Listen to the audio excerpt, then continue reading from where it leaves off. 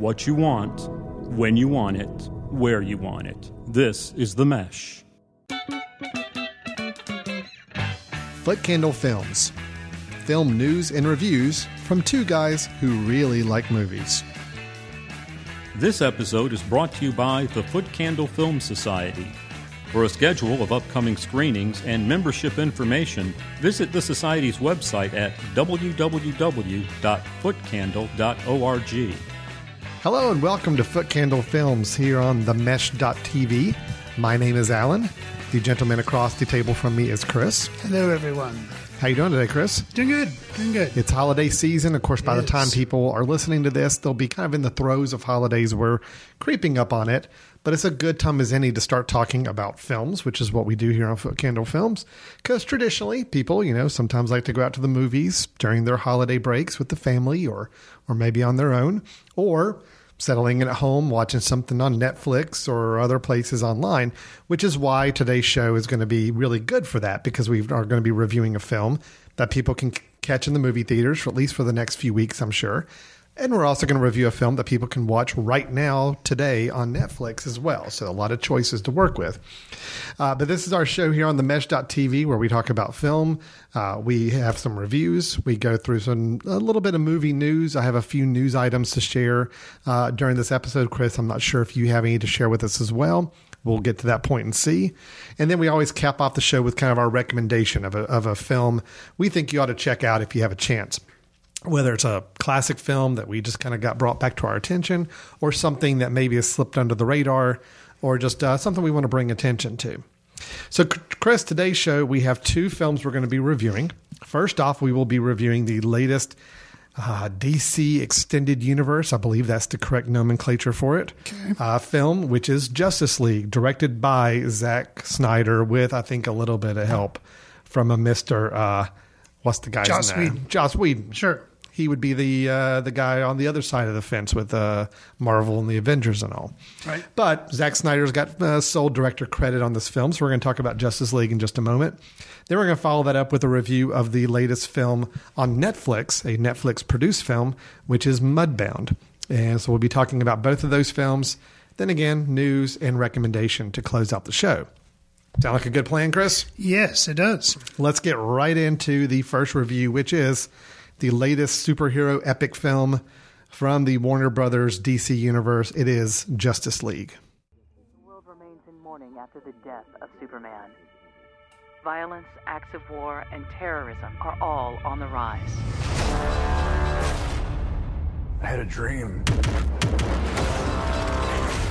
It was the end of the world.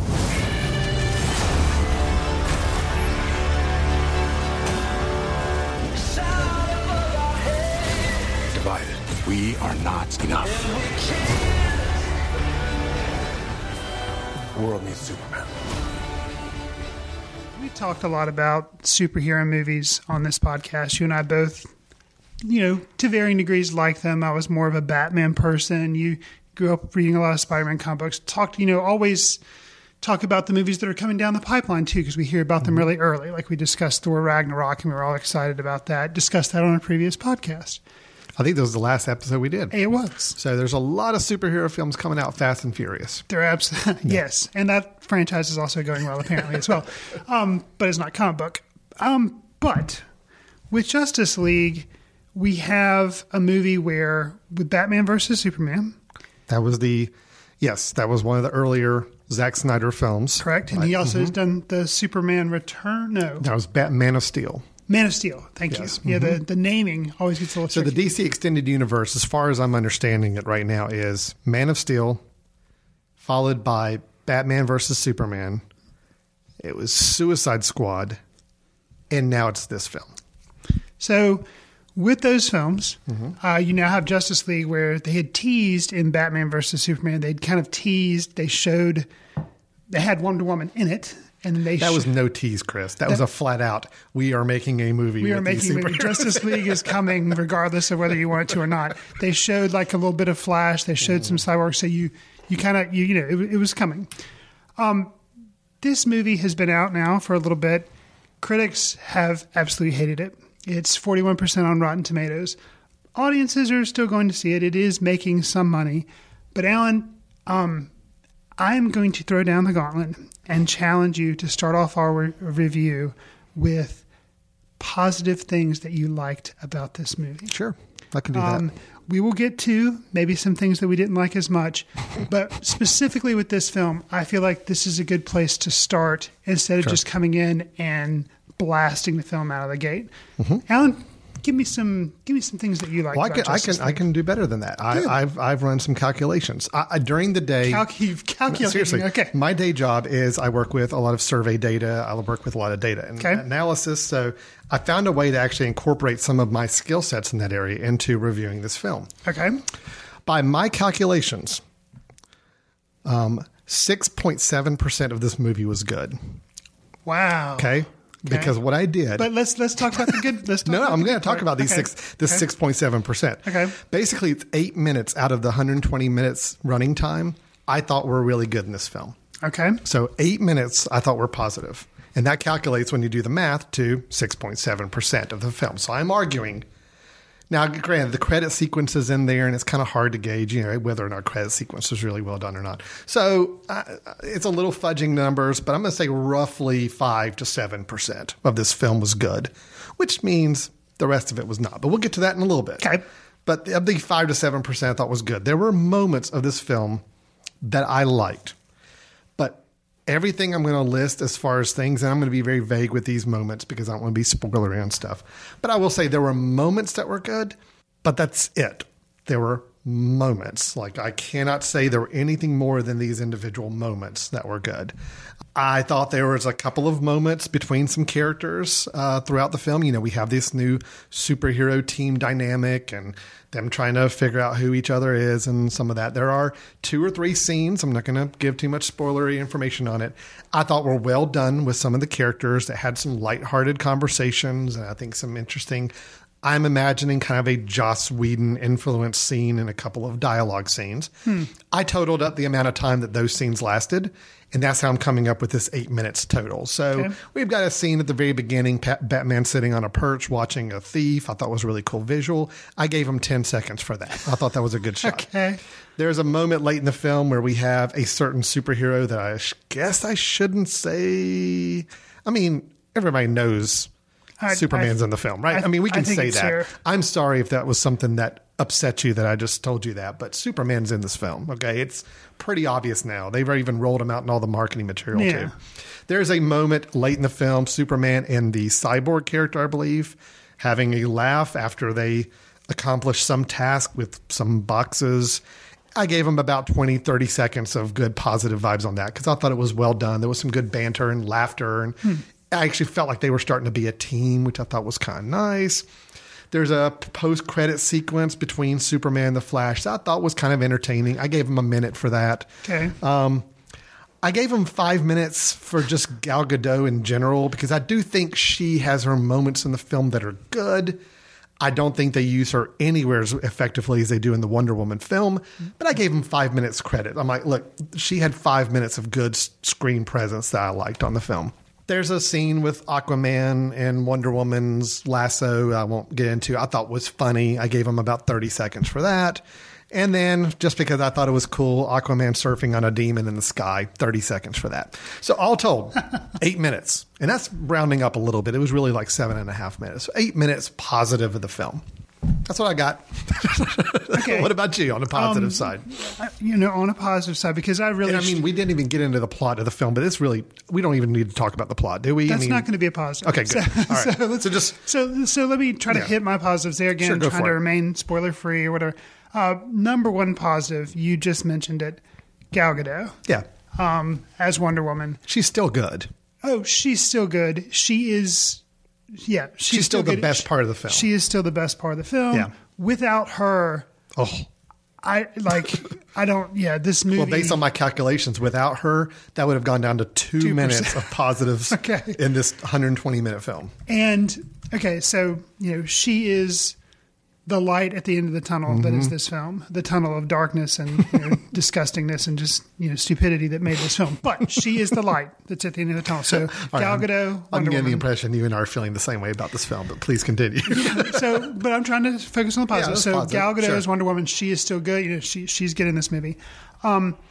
There's a scene where, there again, it includes Gal Gadot, but she's talking to Batman, and he's basically just gotten his butt kicked. Yeah. And he's bruised pretty significantly.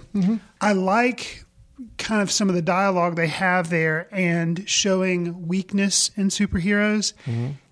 And that's not in this movie, but I have a hope that, we're comic book nerds. We kind of know some of the storylines of Batman where at some point he kind of retires and a new Batman comes on, and the old Batman just kind of sits and is grumpy in the Batcave and kind of leads the new Batman around and tries to let him kind of take over. In my fantasy world, that's what's going to happen with Batman, because he's kind of saying, I'm too old for this. He is gray around the edges on his hair, and he gets his butt beat. He is pretty severely bruised. And plus, he's being played by Ben Affleck. I mean, And I hate to say it, Batman is my favorite superhero. I didn't mind, I don't like the movie, but I thought George Clooney was even a fine Batman. He didn't ruin the movie. he was a the good Bruce script. Wayne, is my thing. I Well- think George Clooney was a really good Bruce Wayne, but the Batman side of it was out of his control. That was a director And decision. of course, I like Michael Keaton, but I've never had honestly, I've liked some other than others, but I've never had a problem with a Batman that's been cast. Val Kilmer was probably my least favorite, just because I just didn't think he brought anything to the part. Ben Affleck's But- terrible in this movie. Oh, I completely agree. Let me reshift. I was going down the positive road. Yeah, sorry. But I'm hoping that actually maybe that's a clever thing where they're trying to get him in the old man sitting in the cave and have a new Batman. So I thought that was an interesting moment. That was a positive. I liked kind of that scene and was kind of surprised that they had that scene in there. A little scene of vulnerability. Okay, Yeah. I'll give you that. So- I'll give you another minute for that, sure. Okay, so I'm not probably adding minutes. I'm just picking, Yeah, but I understand. Overall, but because both of those were Gal Gadot. And I have to say, I thought he was underused, but Aquaman, the character of Aquaman, if you think about the comic books or even the Super Friends cartoon as a kid, Aquaman's kind of silly. Yeah. And for them to say, nope, we're going to have Aquaman in this movie, I was like, okay.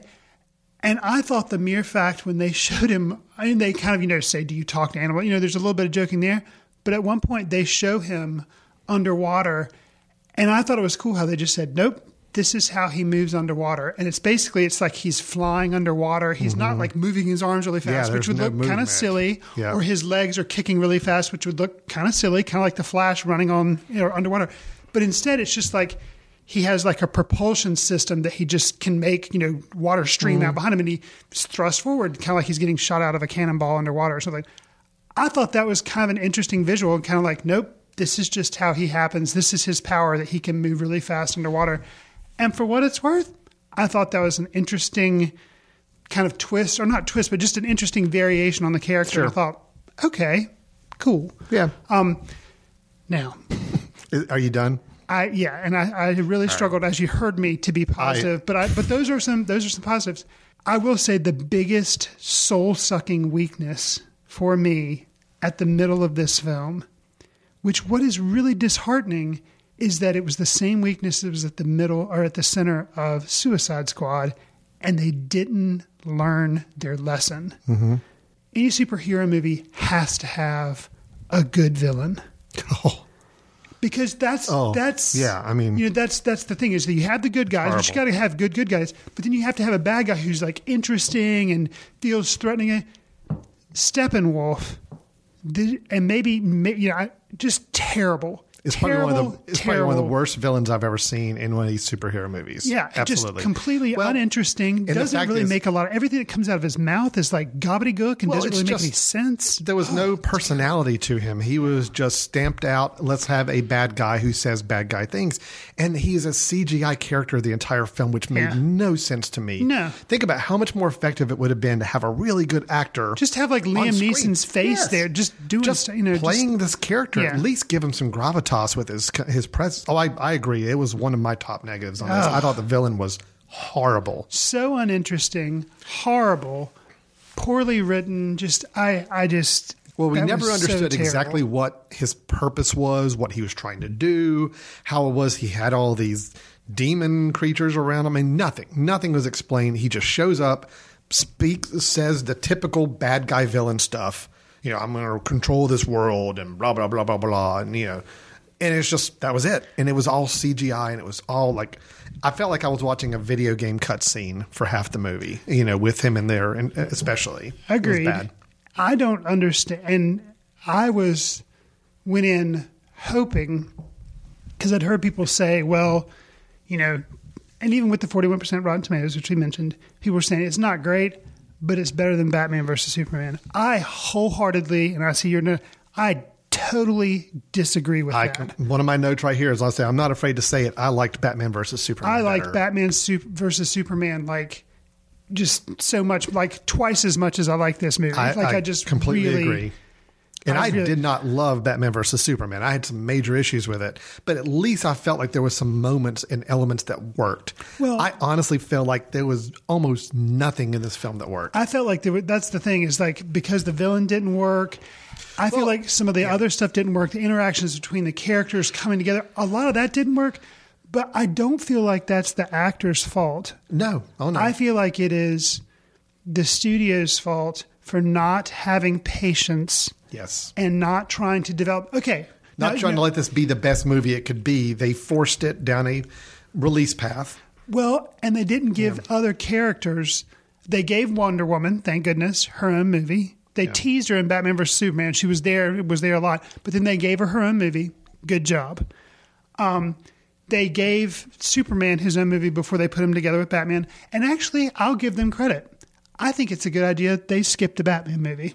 A solo Batman movie with Ben Affleck. We didn't because need the another whole one. Genesis story and everybody's like, yeah, we get it. So that was actually smart. Yeah. Now, I really wish they would have had a Genesis movie for Cyborg, one for Flash, and one for Aquaman, because then you don't have to worry about trying to establish all that. All this movie is like, nope, okay, these guys are all together now. The first maybe 2 or 3 minutes of the movie is them coming together as a team, and then the rest can be the development of, why is Steppenwolf a bad guy? What is he doing? Oh, he's been here before. Like you can get like, and I love the moments. I love the moments when they're trying to figure out how to be a team. I thought that was really good. But again, when you're trying to get them to not only introduce the characters and then also try to figure out how to make them a team, right.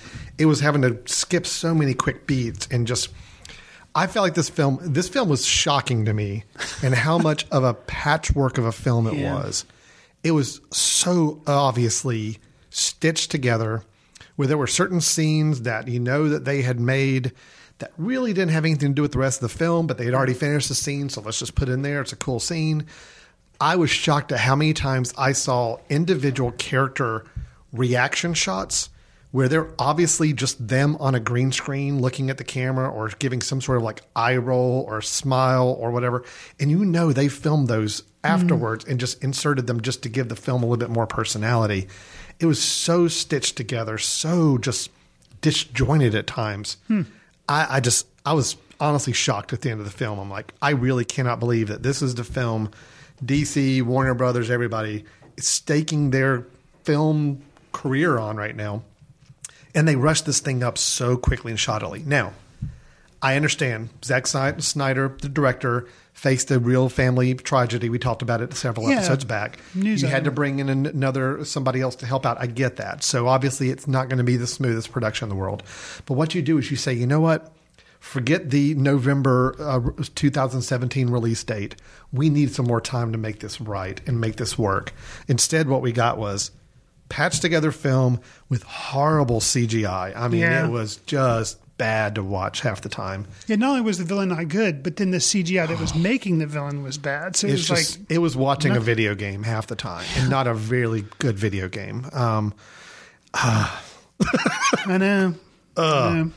So a couple more things I'll say that I thought were some real issues with the film. Okay.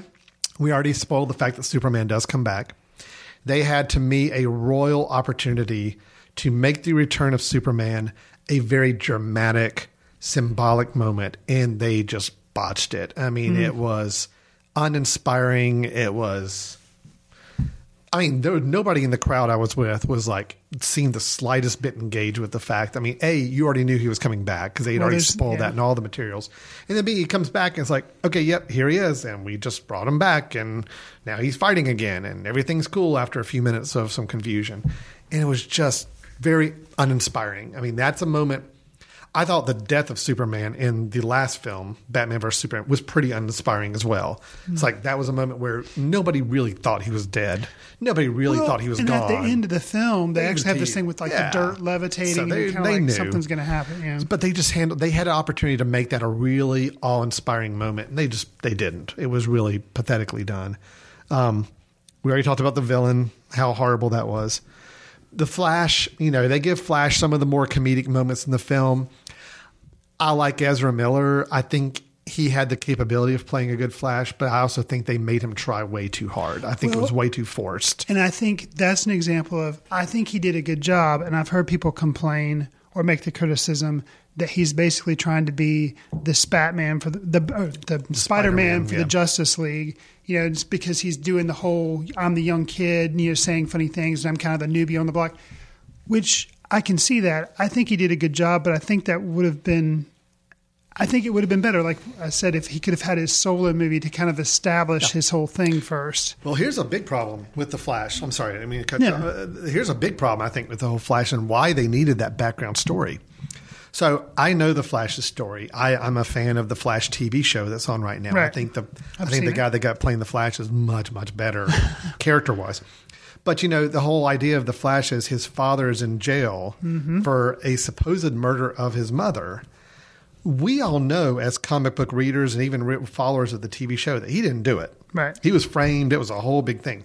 But that's never addressed in this film because they're having to cram everything in there. So all we're told is Barry Allen has a father who's in prison for killing his mother. But yet then we go to a scene where Barry Allen is visiting his father in prison and they're like having bonding moments. If you didn't know any of the backstory on that, if you hadn't seen, if there had been a solo Flash movie leading up to it, we would have known that and that scene would have a lot more impact. Otherwise, people who didn't know the backstory are probably like, why is he visiting his father in prison who his father killed his mother? But we all know that didn't happen. Just that he got framed for it. But again, that's rushing so many things up and trying to cram it in this movie. You lose so much of the impact of these scenes. So, and the thing, so one of the things I mentioned that gave me a glimmer of hope was that, they had the aging Batman and maybe they were actually going to age Ben Affleck out. So that was one thing. I read that supposedly 2020, they're going to have Flashpoint. That's going to be the next movie is going to be like, it's going to be a solo Flash movie, and it's going to be the whole thing where Flash kind of tries to go back and change the fact that his mom was killed, which they've released like an animated version of this, but I've watched and it was actually pretty good. And it was a comic book right. story. It was also a few years ago. Right. So that could be good. It's just too bad that, to try to salvage from this. But the problem is the DC universe in general, and this movie is a perfect example of it, is just not taking its time to build this stuff out right. I got to give it, Marvel did it exactly right. Whether you like the Marvel films or not, I'm sorry, but they did it exactly right. They basically said, we need to give each of these characters time to breathe and get to know them. Then we're going to bring them together, and it's going to be a lot more just effective if we do that. DC is saying, okay, we're going to introduce Superman in one movie. Then the very next movie, we need to have him fighting Batman. Like there was never a movie where Superman was just a hero for the whole movie. Like in Man of Steel, we were still all figuring out who he was and people thought he was a threat. Then the very next movie they have him fighting this other hero. They didn't let the whole storyline breathe. And then they're doing the same thing with these other characters. It's just cram them in there, get them up to speed so we can have our big superhero team movie that will lead to other films we can do. Cyborg was poorly written, boring. That could have been a character where you have a lot of trauma. I mean, this is supposedly a younger kid who's now turned into a half robot, but yet we never got any sense of he's traumatized by the situation or he's trying to fight through and be a good force in the world. We never got any of that. It was all just poorly played out.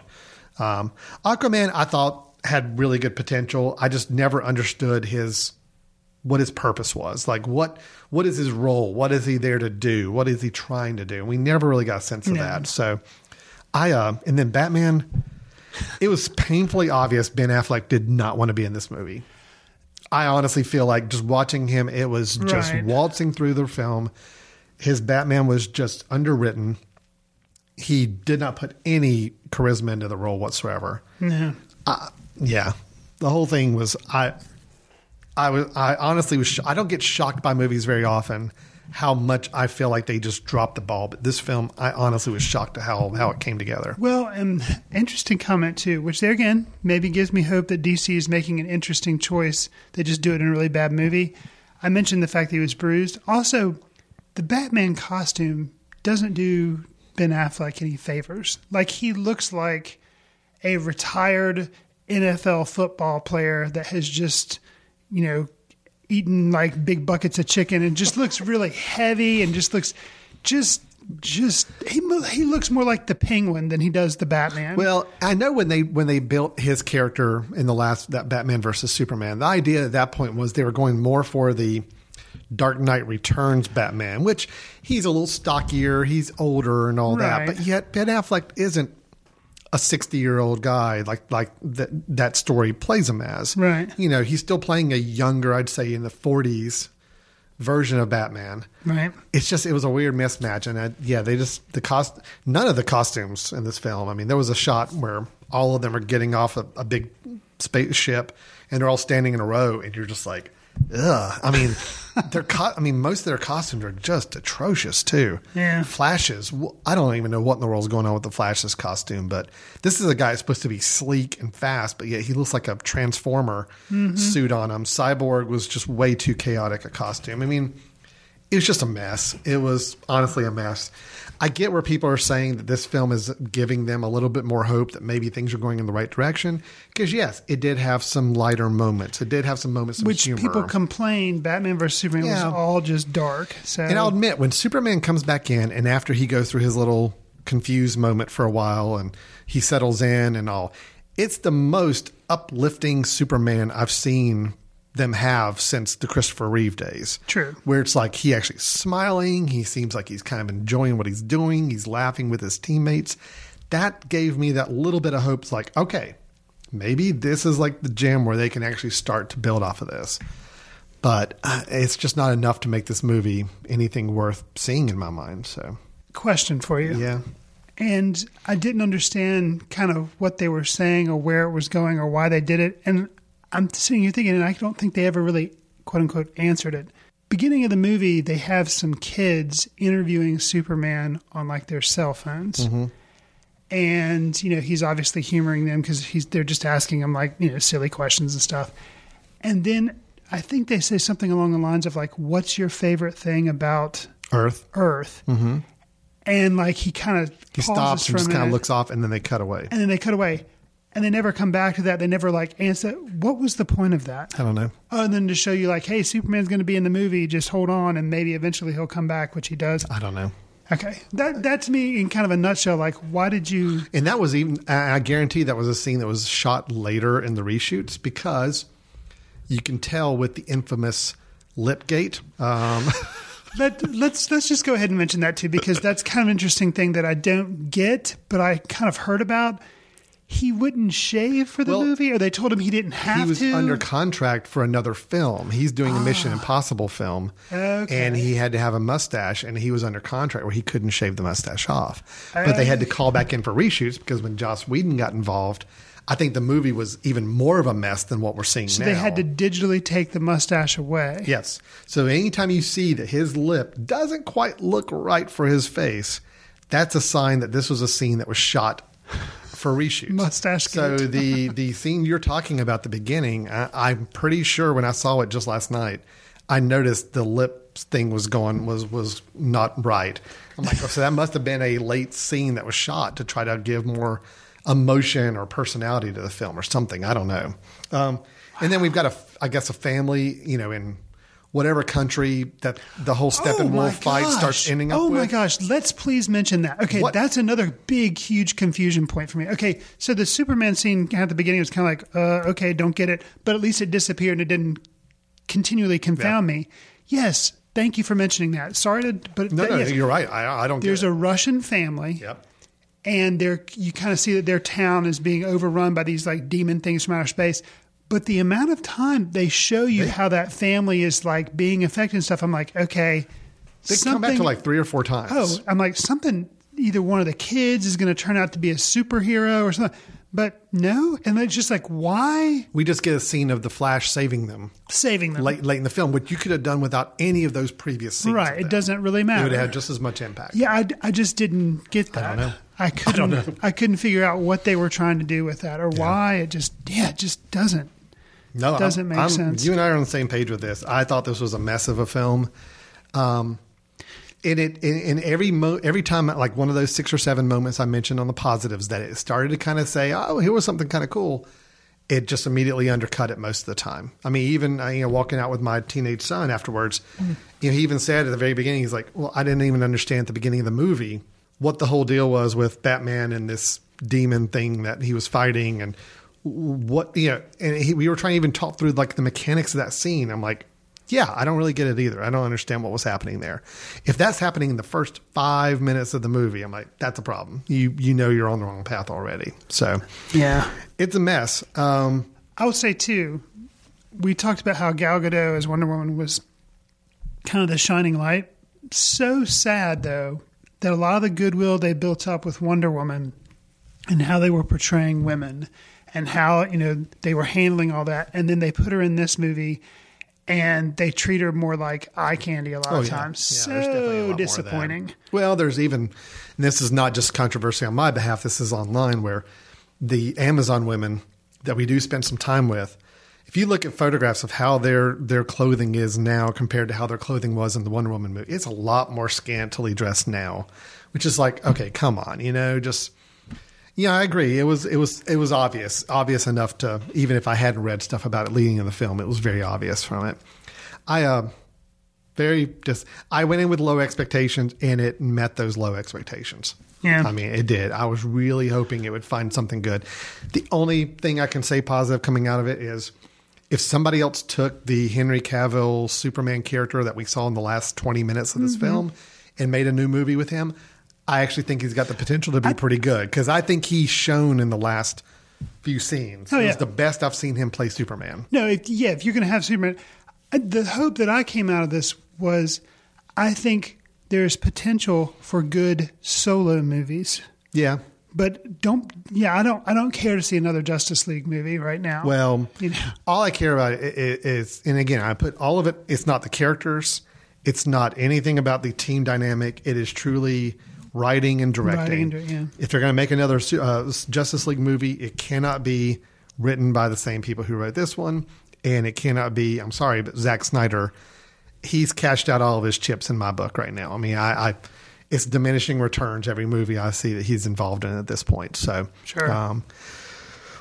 Okay, did we give that one enough of a thrashing? I think so. We tried to mention some positives, but no, I talked about my 6.7%. I thought was good. So the other 93.3%, unfortunately, not. So that is Justice League. Chris and I not recommending you go spend your time. There are a lot better ways to spend 2 hours of your time this holiday season.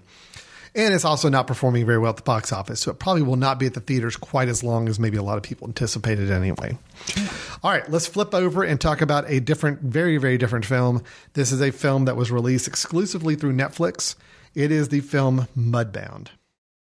They work this land all day life. I used to walking away from the fight. I know more.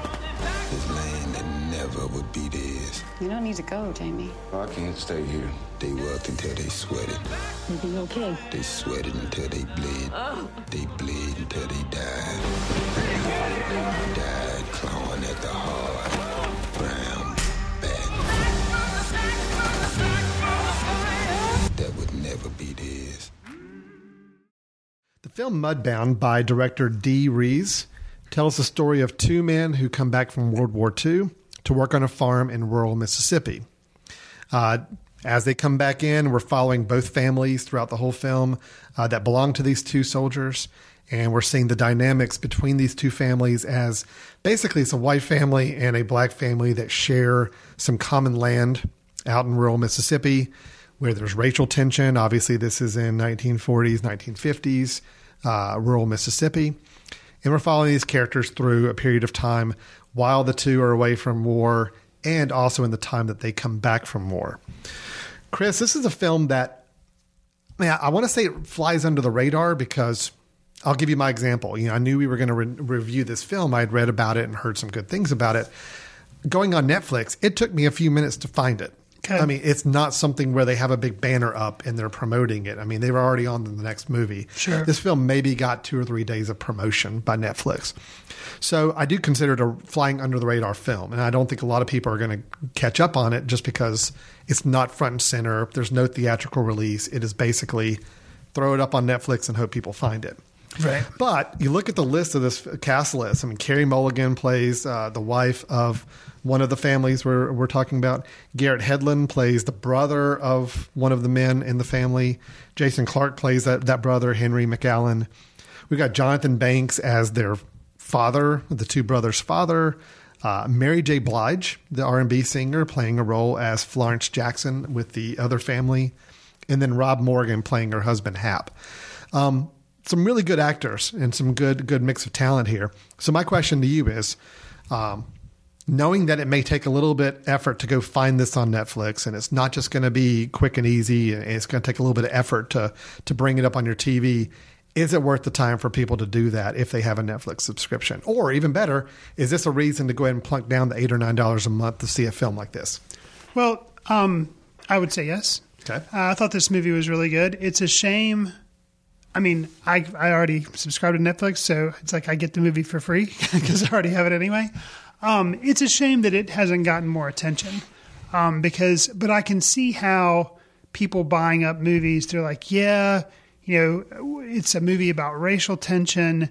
It's going to be set in the South, but then it also has this World War II aspect. I can see maybe people thought, okay, this film is trying to do too much and doesn't have big enough stars. Like, let's say instead of Garrett Hedlund, you had Matt Damon or something. Like, it's just, I don't know. And I think because they're of that, not A-list celebrities, but right. I mean, but they are B. They're big. Carey Mulligan. But I think, it didn't quite have, and the director's not a really established name, so it didn't quite have the push.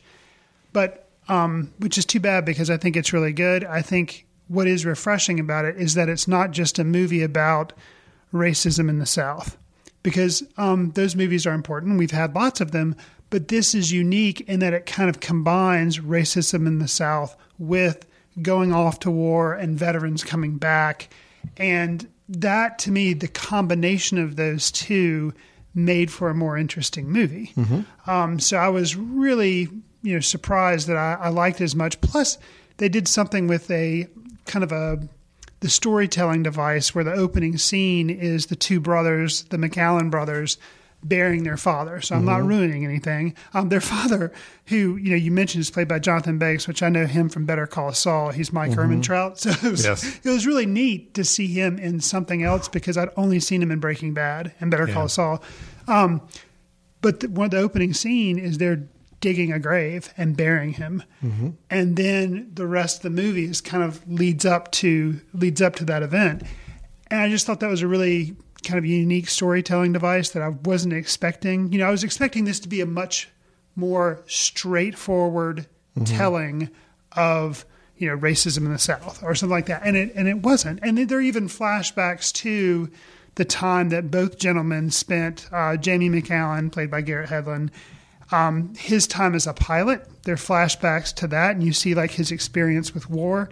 And then there's also Ronsel Jackson, who's the African-American son, who they're, like you said, they're farmers, but played by Jason Mitchell. And he is a tank sergeant or tank driver or whatever over in World War II. And there are flashbacks to that and kind of their parallel experiences in war and how they felt as soldiers. And then their parallel experiences coming back and trying to fit back in with society. So much more going on in this film than I thought going in. Mm-hmm. So it was just very rewarding for me. What's your take on it? I think if Netflix had marketed this film more aggressively and gotten it a theatrical run, this film could stand as almost a gun with the wind for our generation. Wow. Okay. In that I got the same feel from what I think you look at a film like Gone with the Wind and this sweeping epic, but it's following these families, and there's the shadow of war around them, and they're dealing with not only the war, but they're dealing with relationships, they're dealing with status in their community. This very much for me is hitting right along those same beats. But do you like it better than Gone with the Wind? I do. Okay. I do. I'm not a great fan of Gone with the Wind. Right. I love this film. I thought this film was incredibly powerful, much, much better than I expected it to. The 6.7% I gave Justice League Good. The other 93.3% I'll give over to this film because I really love just about every element of this film. We don't have many sweeping epics. And I hate even using the word epic because this is a really small movie. But yet, if you think about it, it does reach into the war and it does carry all these different storylines. So when you really sit back and look at it, you're like, it was a pretty big movie. Sure. Even though the central focus were these two small families. And I think they did a wonderful job of intercutting these two families and their family members and what was happening and transpiring between them at the same time. It was fascinating to me to see the interrelationship between these two families, where this is a time period where, slavery is no longer around, but yet there's kind of this implied we're white people and we kind of have ownership of what you guys do as African Americans, even though it's not a legal thing to own. If we ask anymore. you to help us do something, it's expected you're going to do have it. To help us. Yeah. And it's like seeing that tension mark, but then at the same time seeing how each of them depended on each other was really interesting. And it was just, really, really well done film. I thought the acting was strong across the board. I will say I think probably my favorite out of it was Rob Morgan playing Hap Jackson, the father of the African-American family. I thought he was really good. Yeah, he's a very side, but he does have It's a very underplayed role, but I think he just had the right presence and it just worked for me. Okay. I thought Mary J. Blige was good. I've never seen her act before, but she was really good in this. She was really good. She played the strong, very, very just strong-willed woman, a mother, matriarch of the family. All of them were good. And I'm not a big fan of Garrett Hedlund, but I thought he was really good in his role as Jamie, the little more self-assured guy, brother going off to war and comes back a very different rattled man. And all told, I really thought this was a good film. I really was impressed with how strong it was. And, films come out all the time about racism in our country and kind of looking back to our past to help understand the causes of racism, the root of racism, and all that. 12 Years a Slave, a few years ago was a good example of that. Right. This film, to me, though, if you have to pin all your hopes on trying to help end racism on one piece of art. Wow.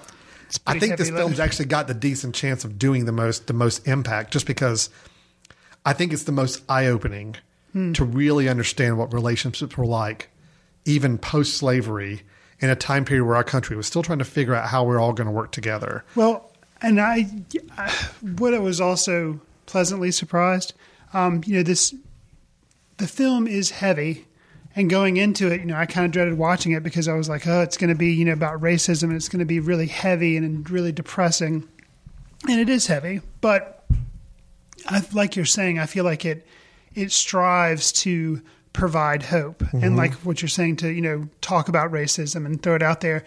And I was dreading going in because of they're digging the grave in the first minutes and you see, they come across slave bones and you're like, oh, we can't bury our father here because it's a slave grave, slave mass grave. And you're just like, oh my gosh, I'm going to be spending the next 2 hours with these people. And I was afraid that it was going to be in terms where all of the white people that were going to be portrayed were going to be like just evil, Right. And and I was like, oh man, this is going to be hard to go through. And some of the white people were obviously, twisted and bad, but they did give a glimmer of hope where no, some people did try to help, did try to be more enlightened and did try to see how, they should try to help each other. So that I didn't expect that. And man, towards the end of the film, there's a scene with Garrett Hedlund as Jamie McAllen, and what's the other guy's name? Ron Sell Jackson, played by Jason Mitchell. And there's a scene involving the two of them and the KKK, and my goodness, 12 Years a Slave had some really brutal moments in it, because you referenced that. That whole stuff with the KKK, that was just as brutal. It was so agonizingly brutal. I couldn't wait for that to be over because it was so hard to watch. But they handled it as tastefully as they could do. Oh yeah, but it's just you just know you're more upset about the situation and more traumatized by what's going on, and that was happening. I mean, this was not unfortunately an over dramatization. I mean, this was stuff like that. This is happening, and that's why I say it's probably one of the more eye-opening films to really give people an insight into what life was like during this time period. Because I think a lot of people think, when slavery got abolished, everything's cool for a while. Happy, right? But no, everything was not cool. It was really, really still bad. And I think the film did a really good job of shedding a light on that without being preachy. It didn't go over the top, being over sentimental, over message driven. It just said, here's the situation. Here's what families were going through. Here's what a situation like this was like. Do you feel like, without spoiling things, the end of the film has some nice resolution moments for characters? Mm-hmm. Do you feel like that was earned, or do you think that was maybe a little forced at the end, that things ended on an up note as much as they did? I think overall it was earned. Okay. I will say I had a couple of my only issues with the film. And the ending was a little bit of that. I felt like after we got past this really, very traumatic ending scenes, the kind of the epilogue, the little scenes afterwards, I thought were not as fleshed out as well. And I feel like I wanted a little bit more from those endings than I got. So I felt like it was a little quick, a little rushed, let's just kind of button up these 2 or 3 storylines and that's it. Sure. So I wish the ending had been a little better paced and a little more rewarding, I guess, for the previous 2 hours. The only other thing I'll say is, there's a relationship of some degree between Garrett Hedlund's character, Jamie, and Carey Mulligan's character, Laura, that I just didn't feel like paid off. I felt like there were scenes that was building this relationship, and there was a moment, obviously, where that relationship went to a different level, went to a different spot, and it just really had no real bearing or impact on the film. Right. They didn't really show the outcome of what had happened. Yeah. And it didn't really make there was no impact on the story. So it's like, why even go down that route unless I thought there was something that I thought they were going to explore a certain plot development, and they didn't. Right. And that was a little bit of a head scratcher. Like, why did you even include that if it wasn't going to impact the story in any way? That's time that could have been much better used in other ways. Sure. But that was more of me personally, I would have liked to have seen that handled differently, and I'd like to see the ending fleshed out a little bit more. But that's it. That's all I had. I mean, I'll put it this way, Chris. You know how big a UNC Carolina basketball fan that I am? I do. And there was a basketball game on that was playing in the West Coast, so it didn't start till 11:30 the night I was watching this. Okay. I started this film at about 9:30, 9:45. I'm like, well, I'm going to watch it, and then I'll stop it when the game comes on 11:30, and I'll come back and follow it up later. I missed half the Carolina basketball game watching the rest of this movie because that's pretty I good. was sucked in. So that's my highest recommendation. That's I can pretty good give recommendation. Yeah. So one more piece I'll say, a character in the film that I know is not going to get any recognition, but should, the mud. The mud in this film. I mean, the name Mudbound, but just the setting and just, this is not a pretty film. Mm-mm. But the mud is everywhere. I mean, it's just, I know there's symbolism to it. It's absolutely. Just both families are constantly caked in mud and surrounded by mud. And it's just, but I mean, the way they shot it and the way that just became almost like a part of the characters, I thought was really well done. Well, and yeah, to me too, showing a part of history that we've seen several times before on film, but kind of that unique perspective that I've already mentioned about how the war side plus the slavery side. But then you have, instead of having the African-American family being the poor family and the white family being the, they're just really wealthy. No, they were both pretty bad off. I mean, struggling to survive. They were in the battling same spot. the elements. The African-American family was struggling to make their farming work, and the white family was having just as much problems. It was just like, it was all they could do to barely survive. And so that was interesting to see. And they, like you said, it did show them having to work together at some points. And yeah, it was just, really interesting. But yeah, the mud that they should get a best supporting. I felt like I needed to actor. take a shower after watching the movie because I just felt like I was caked in it as well. So I thought this was a really good and a really important film. And I'm even though I love what Netflix is doing with getting us access to great films that we can watch a lot quicker and easier than we could have through a limited theatrical release, it is a shame that this film is not going to get more attention because it is nested somewhere deep in that Netflix queue list. That's just not going to get that audience I think it deserves. Well, and I think a great companion piece to watch with this movie, and this movie will get much more notoriety, already has had notoriety, and it'll probably be the only one remembered at Oscar time, and this one probably won't. But an interesting double feature, it would be very long, would be Dunkirk and Mudbound. Yeah. Because sure. it's, similar things about, the war and the effects it takes on people and bringing it down to a personal level. But yeah, it's a shame that Mudbound won't get more exposure. I completely agree. I really admired this film. Thought it was great and very, it's another one of those directors now with Dee Rees. I'm very interested to see. I know she did the film Bessie that had Queen Latifah in it that I think went straight to HBO maybe a year or two ago. It was well received. It was a good film. So I'm anxious to see what she tackles next because this is a very, very well done, grand, epic film that I did not expect as much from. So great. All right, so that's our two films. Mudbound, we do recommend you go see. Justice League, not so much. So with that, let's take a quick break. And when we come back, we have some movie news items to share. And we'll also wrap up the show with our recommendations of the episode. So stay tuned. This is Foot Candle Films. We'll be back in just a moment. We'll get back to your show in a moment. Just a reminder, you're listening to The Mesh, an online media network of shows and programs ranging from business to arts, sports to entertainment, music to community. All programs are available on the website as well as through iTunes and YouTube. Find out more at themesh.tv and give us feedback on what you like. And now, as promised, back to your show. Welcome back to Foot Candle Films here on themesh.tv. As a reminder, themesh.tv is an online network that is available to you and anyone else in the world to listen to content that is created through our network. These are shows, we call them podcasts.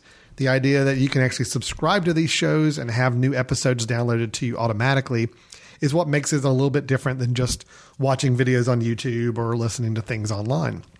If you go to themesh.tv, and that is the website www.themesh.tv, you can go and see all the shows available on the network for free. We have everything from a fantasy football show to a show about entrepreneurs and starting a business to shows like ours, Foot Candle Films.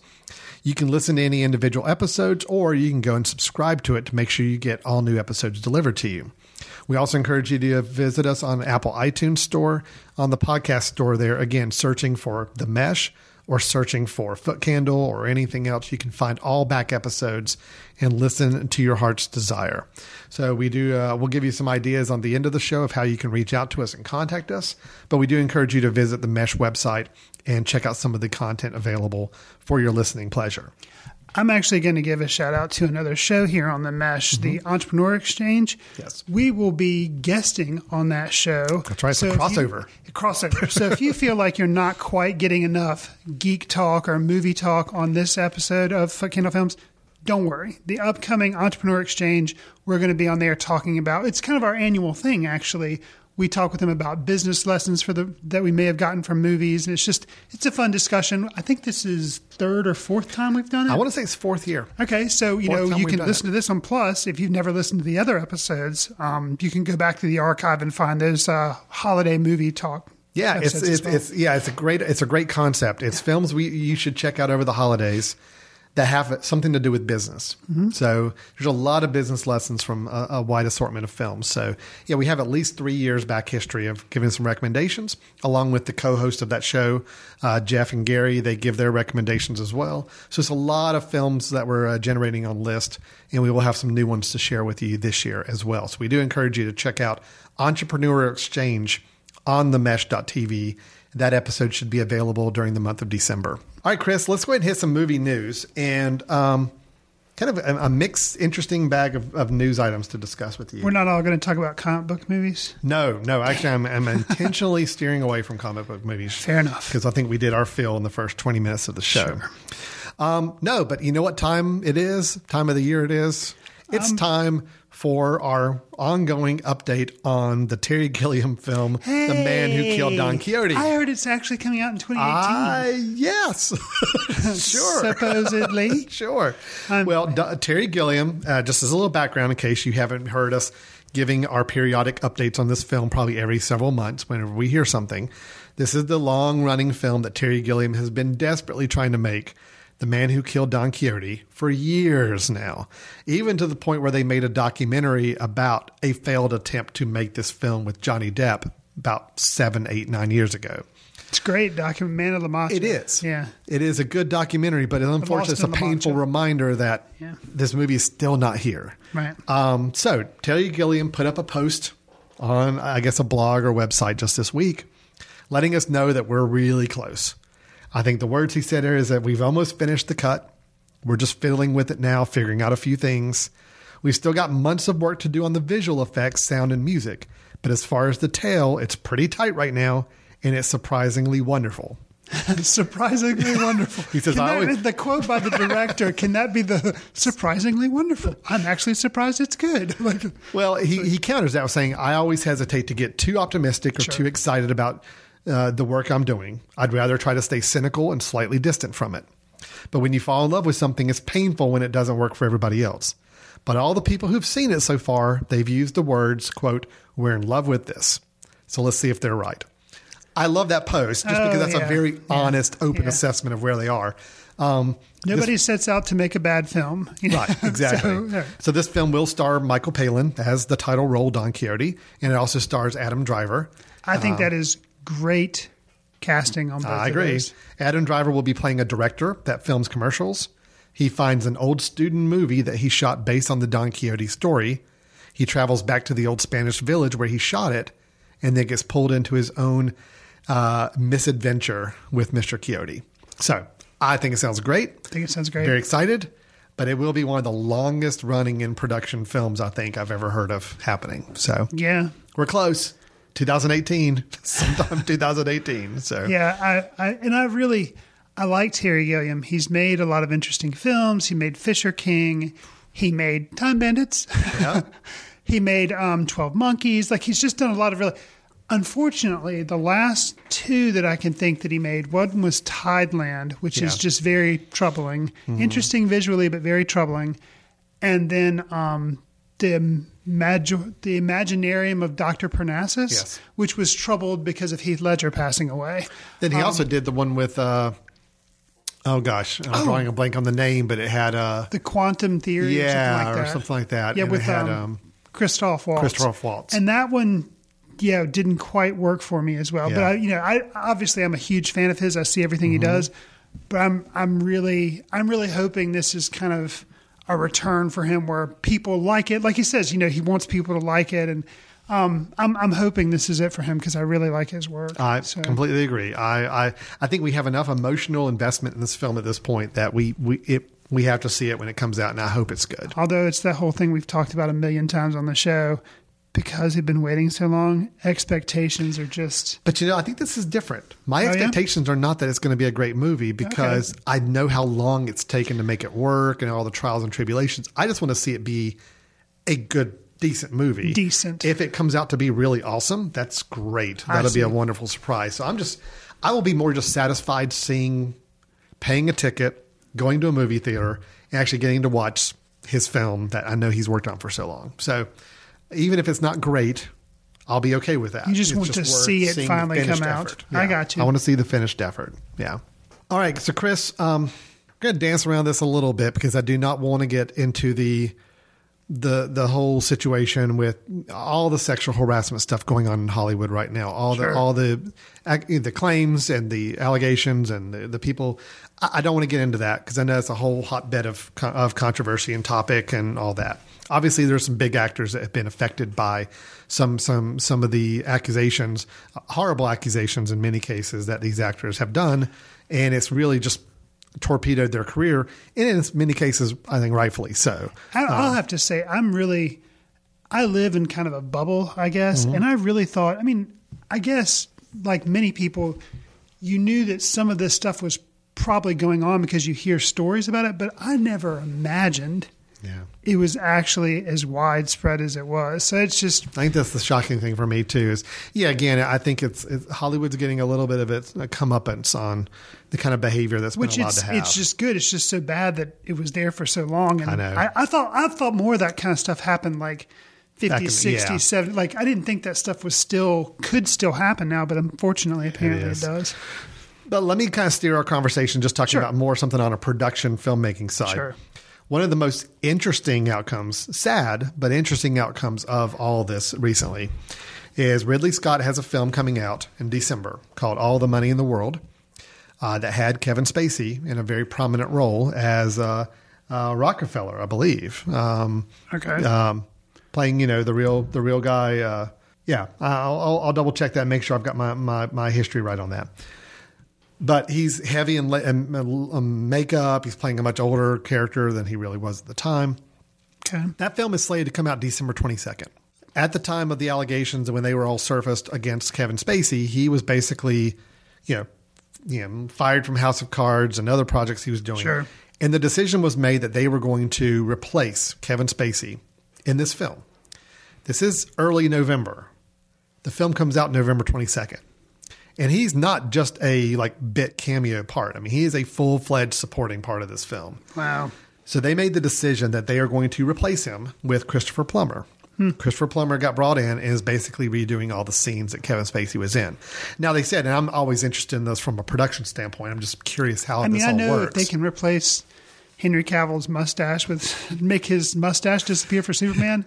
But yeah, this seems like that times 100 million. I can't imagine the headaches of it. I'm sorry, it's not Rockefeller. He's playing a billionaire J. Paul Getty. Okay. Yeah, sorry. My apologies. This is a different storyline than what I was thinking it was. They did comment, talking to the production team about how they had contemplated whether they did digital, putting Christopher Plummer in digitally instead of having to bring all the actors back in. Right. Their biggest concern is they just didn't feel like it would match lighting and everything. They just said it's really difficult to do, which I agree. I could see that being a challenge. You don't want to pull people out of the movie every time this one character is on the screen. But even though the scenes are a lot of just dialogue scenes, they're still having to bring in Mark Wahlberg and Michelle Williams back into this to reshoot these scenes. And again, I'm stressing again, this was early November this started, and the film comes out in theaters December 22nd. I don't see how they're doing it. No, it's just they felt strongly enough that having Kevin Spacey involved in the production was going to negatively impact this film so much that they're worth putting in millions of dollars to have this redone and rush up to have it ready for that December date. So interesting times we're living in right now, especially in the Hollywood, the way Hollywood's kind of the situations they're going through right now and the things that are coming out and being handled more effectively than they have been in quite a while. But it is interesting when you see it affecting production specifically. So, yeah. It's amazing to think they can get it done, but yes. We will see. The magic of digital cinema these days. You can get some stuff re-edited and reinserted pretty quickly. You don't have to worry about printing massive amounts of film stock anymore. It's just digital distribution. I'm sure it shortens the amount of time they have to get it out, or they gives them a little more time than they would have had otherwise. Well, I'm not gonna give a comic book news item, but I'm going to give something that refers to that. Okay. Taika Waititi, who is the director of Thor Ragnarok, and we talked about the other movies he's made. He's got a movie coming out. I think it's scheduled 2019. But have you heard what his next movie is going to be? I believe it's his next movie because I think it's coming out in 2019. It's entitled Bubbles. What? Bubbles. Bubbles. Bubbles. Bubbles. Yes. Bubbles. What would you think that would possibly be? So is it about Michael Jackson? Yes. Wow. It's about Michael Jackson's monkey? Yes. It's told all from the perspective of the monkey. Okay. I'm sold. I'm sold. Can I already buy a ticket on Fandango now, or is that? No, I don't think so yet. But I heard about that and I was like, okay. Yep. That's going to be interesting. That'll and it's work for like me. the monkey. I don't know if it starts like monkey in the rainforest, but like I think it's all like bubbles. It's all like from his thing, and I'm just like, so there. Bring I think, bring it. Because if anybody could do it, Taika Waititi. No, he's could got do the it. right. He's got the right. He's got the right approach to have for a film like that. Yep. So that's just throwing that out there. That's the next film that I've heard that he's doing. Awesome. I'm excited about it. Well, let me throw out a film I'm excited about. A teaser trailer just came out this week. I have been less than enamored with Pixar films in the last several years. They went through, I think, their heyday, kind of in the Finding Nemo period of time. Obviously the Toy Stories and all. I have not gotten as interested or enjoying any Pixar films in quite some time. But The Incredibles was still one of my all-time favorite films. It's probably in the top 12 to 15 of all favorite films of mine. Really? Oh, yeah. I love it. I absolutely love it. I think it did the classic. It was the closest thing we had to a really good Fantastic Four movie at any given time. It was the best family superhero action with the retro style, kind of just everything worked for it. So they are making a sequel, which normally gets me a little worried, but you know what? I'm ready. I have not been a fan of a lot of Pixar films lately, so I want some of that magic to come back. All the same cast coming back. They put out a teaser trailer. Teaser trailer doesn't really tell you a lot, but that's fine. I just need to know that sometime in 2018. You don't really want to know a lot. I don't really want to know. Sometime in 2018, there will be The Incredibles 2, and I'm all for it. I said, let's do it. I'm ready to see that film, and so I'm excited about that. All right, so that's our news items. So I think we got some interesting things going on in Hollywood these days. Chris, I want to do this as like a homework assignment. Okay. Because I don't want to spend a lot of time on the episode today talking through it, but it is something I want to pose a question. Does it have a due date for homework? No, but let's just plan on sometime in the next couple of episodes. I'll try to bring it back up. But I want to just have you start thinking about it. And I'd like our listeners to also chime in as well, too. Okay. I'm worried about someone. I'm worried about Michael Fassbender.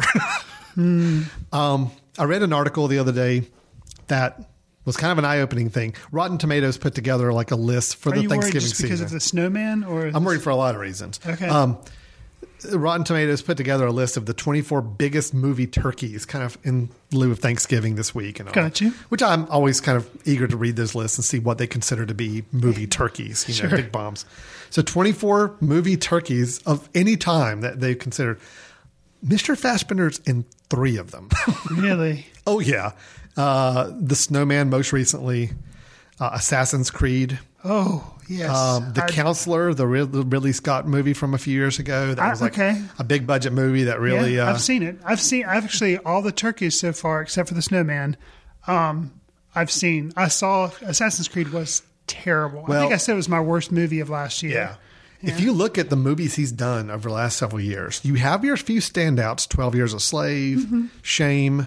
You could argue that Jobs was a good movie. It just didn't make any money. Yeah. But beyond that, it's... But I mean, his work in the X-Men movie's been fine. Well, okay, fine. But X-Men Apocalypse was a horrible movie. Well, not because of his fault, but yes, that was a terrible movie. The Snowman, Alien Covenant, which I thought was fine, but you did not like.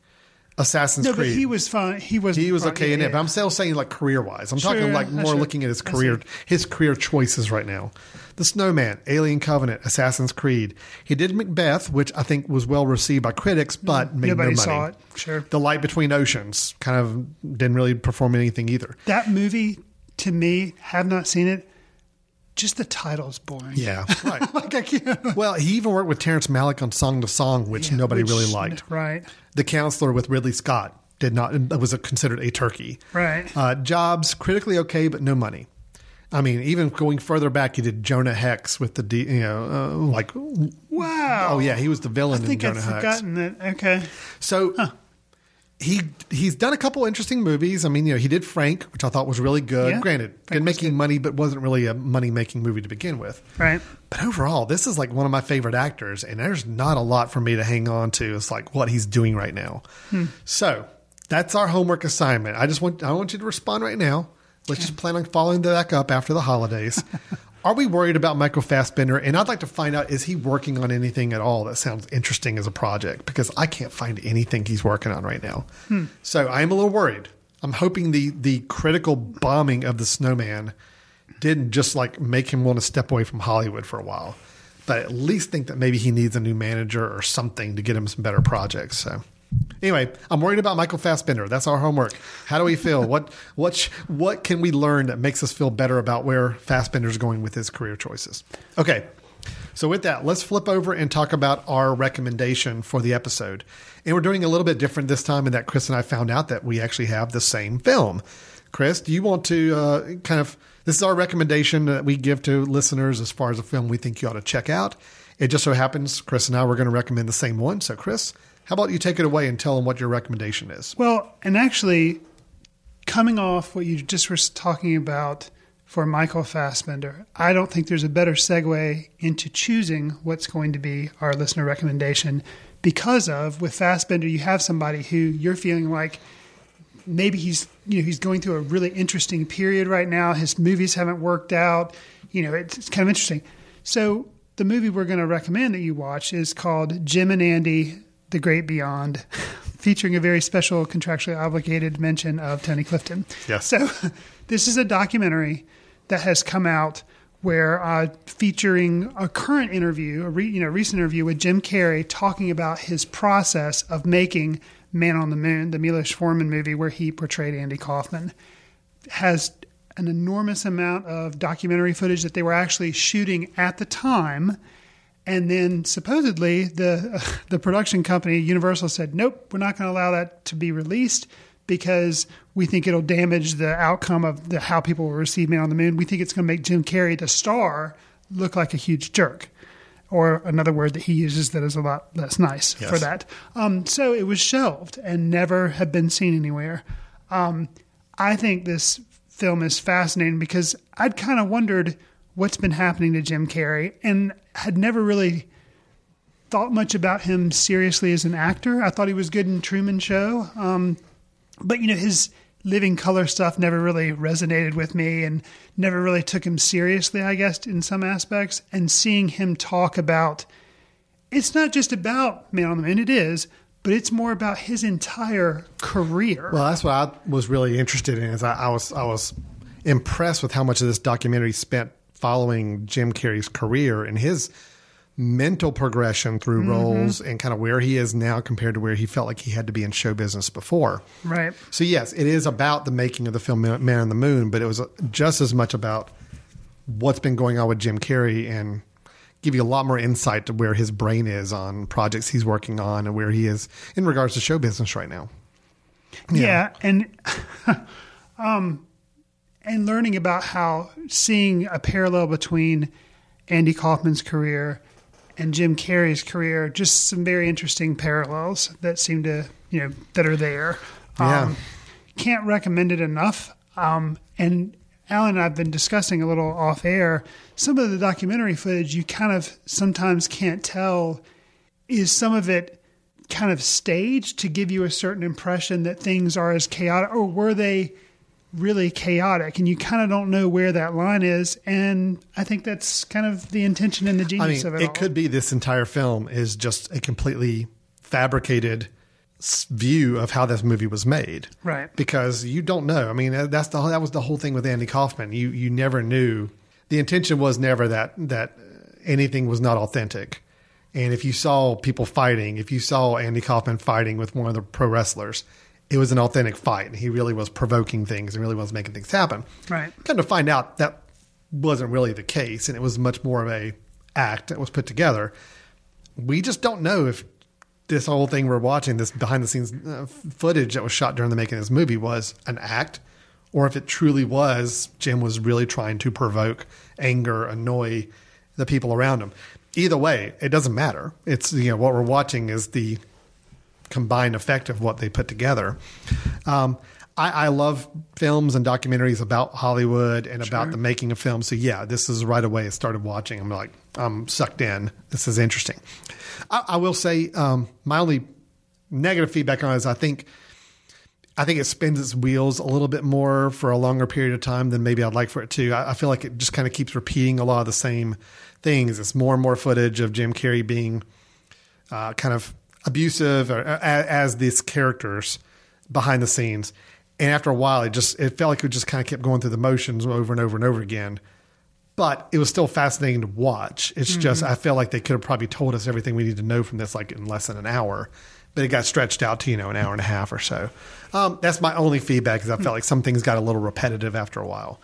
But that being said, I think it's fascinating. And I definitely think it's worth checking out. No doubt about it. If you have any interest at all in Jim Carrey as an actor, show business, and how these films are, what's going on behind the scenes, if you're at all interested in Andy Kaufman, I actually think I got more enjoyment watching this than I did the actual movie Men on the Moon. Well, I liked Men on the Moon, but something about it to me felt a little off, and I just don't know what. Yeah. Or I guess maybe my expectations were too high, but I want to see it again now after seeing this documentary for sure. And I think interesting, at one point you don't know whether it was true or not, because like we said, a lot of stuff you don't. But maybe some of the idea was that some of this behind the scene footage was actually going to be dropped into the movie itself. Which would have been really interesting. Which would have been, it would have broken all sorts of like conventions and would have been really fascinating. I actually think watch this movie first and then watch Man on the Moon. I think that's the way to do it, because I think you watch Man on the Moon, you don't get it did not impact me as much as I wanted it to when it first came out. But now I want to see it because I want to see the culmination of what I just saw them making. I want to see what it actually ended up like on screen. I can see it. So maybe in a way, kind of a double recommendation. Just watch Jim and Andy, the Man on the Moon first, and then watch the actual film Man on the Moon. Yeah, absolutely. I agree. I think it's interesting. I think it's worth checking. And I love it that it's on Netflix and again available, something you can watch at any time. And I mean, that's the thing, is a documentary like this we would not have been able to see easily if it wasn't for online streaming services like Netflix. Yeah, because this isn't going to be released into a theater. It's not going to come out on a wide release. It never would have come to our part of the country here. But on Netflix, we can see it at the same time everybody else does, which is really cool. Right. So, all right. So Jim and Andy, The Great Beyond, featuring a very special contractually obligated mention of Tony Clifton on Netflix. We do recommend, both of us recommend checking that out, and then following it up with watching the Milos Forman movie Man on the Moon to see how it all kind of works together. That's a great thing to do over the holidays. That's a good 3 to 4 hours of some good entertainment time to watch. So, all right. Well, Chris, we have come to the end of the show. We had our 2 film reviews of Justice League. Justice League. And we also reviewed the film Mudbound, which we are very enthusiastic about. We had some movie news items, and then we ended up with our recommendation of Jim and Andy, the documentary on Netflix. Chris, people that have listened to the show either have some feedback for us, or if they want to help answer my question of should we be worried about Michael Fassbender? If people have some thoughts or ideas on that, how should they reach out to us and contact us? Easiest way is to send us an email at info@themesh.tv and just mention Foot Candle Films in the subject line. And like Alan said, give us your thoughts on Mr. Fassbender. Hopefully there's some stuff coming down the pipeline for him. He's a very talented actor. Alan and I also both have accounts on Letterboxd where we kind of try to keep up with the diary of the movies that we're seeing. Sometimes we write really short reviews on there. That's something else you can do to kind of keep in contact with the show. And as Alan mentioned, at themesh.tv, we also have back episodes where you can go back and hear previous episodes of the show. So please do so. Yeah, that's right. So we appreciate any feedback and thoughts and questions, as always, with the show. And again, feel free to go back and check out any old episodes or go and subscribe so you can make sure you get all new episodes going forward. So with that, we'll be coming back with another episode very soon where we review some other films and news and talk through some recommendations. But until then, thanks for listening. We'll talk to you next time. See you in the ticket line. Watch news through the courtesy of Foot Candle Film Society. Special thanks to Carpal Tuller for the show theme music. For more about Carpal Tuller, visit www.carpaltuller.com. You've been listening to The Mesh, an online media network of shows and programs ranging from business to arts, sports to entertainment, music to community. All programs are available on the website as well as through iTunes and YouTube. Check us out online at themesh.tv. Discover other network shows and give us feedback on what you just heard.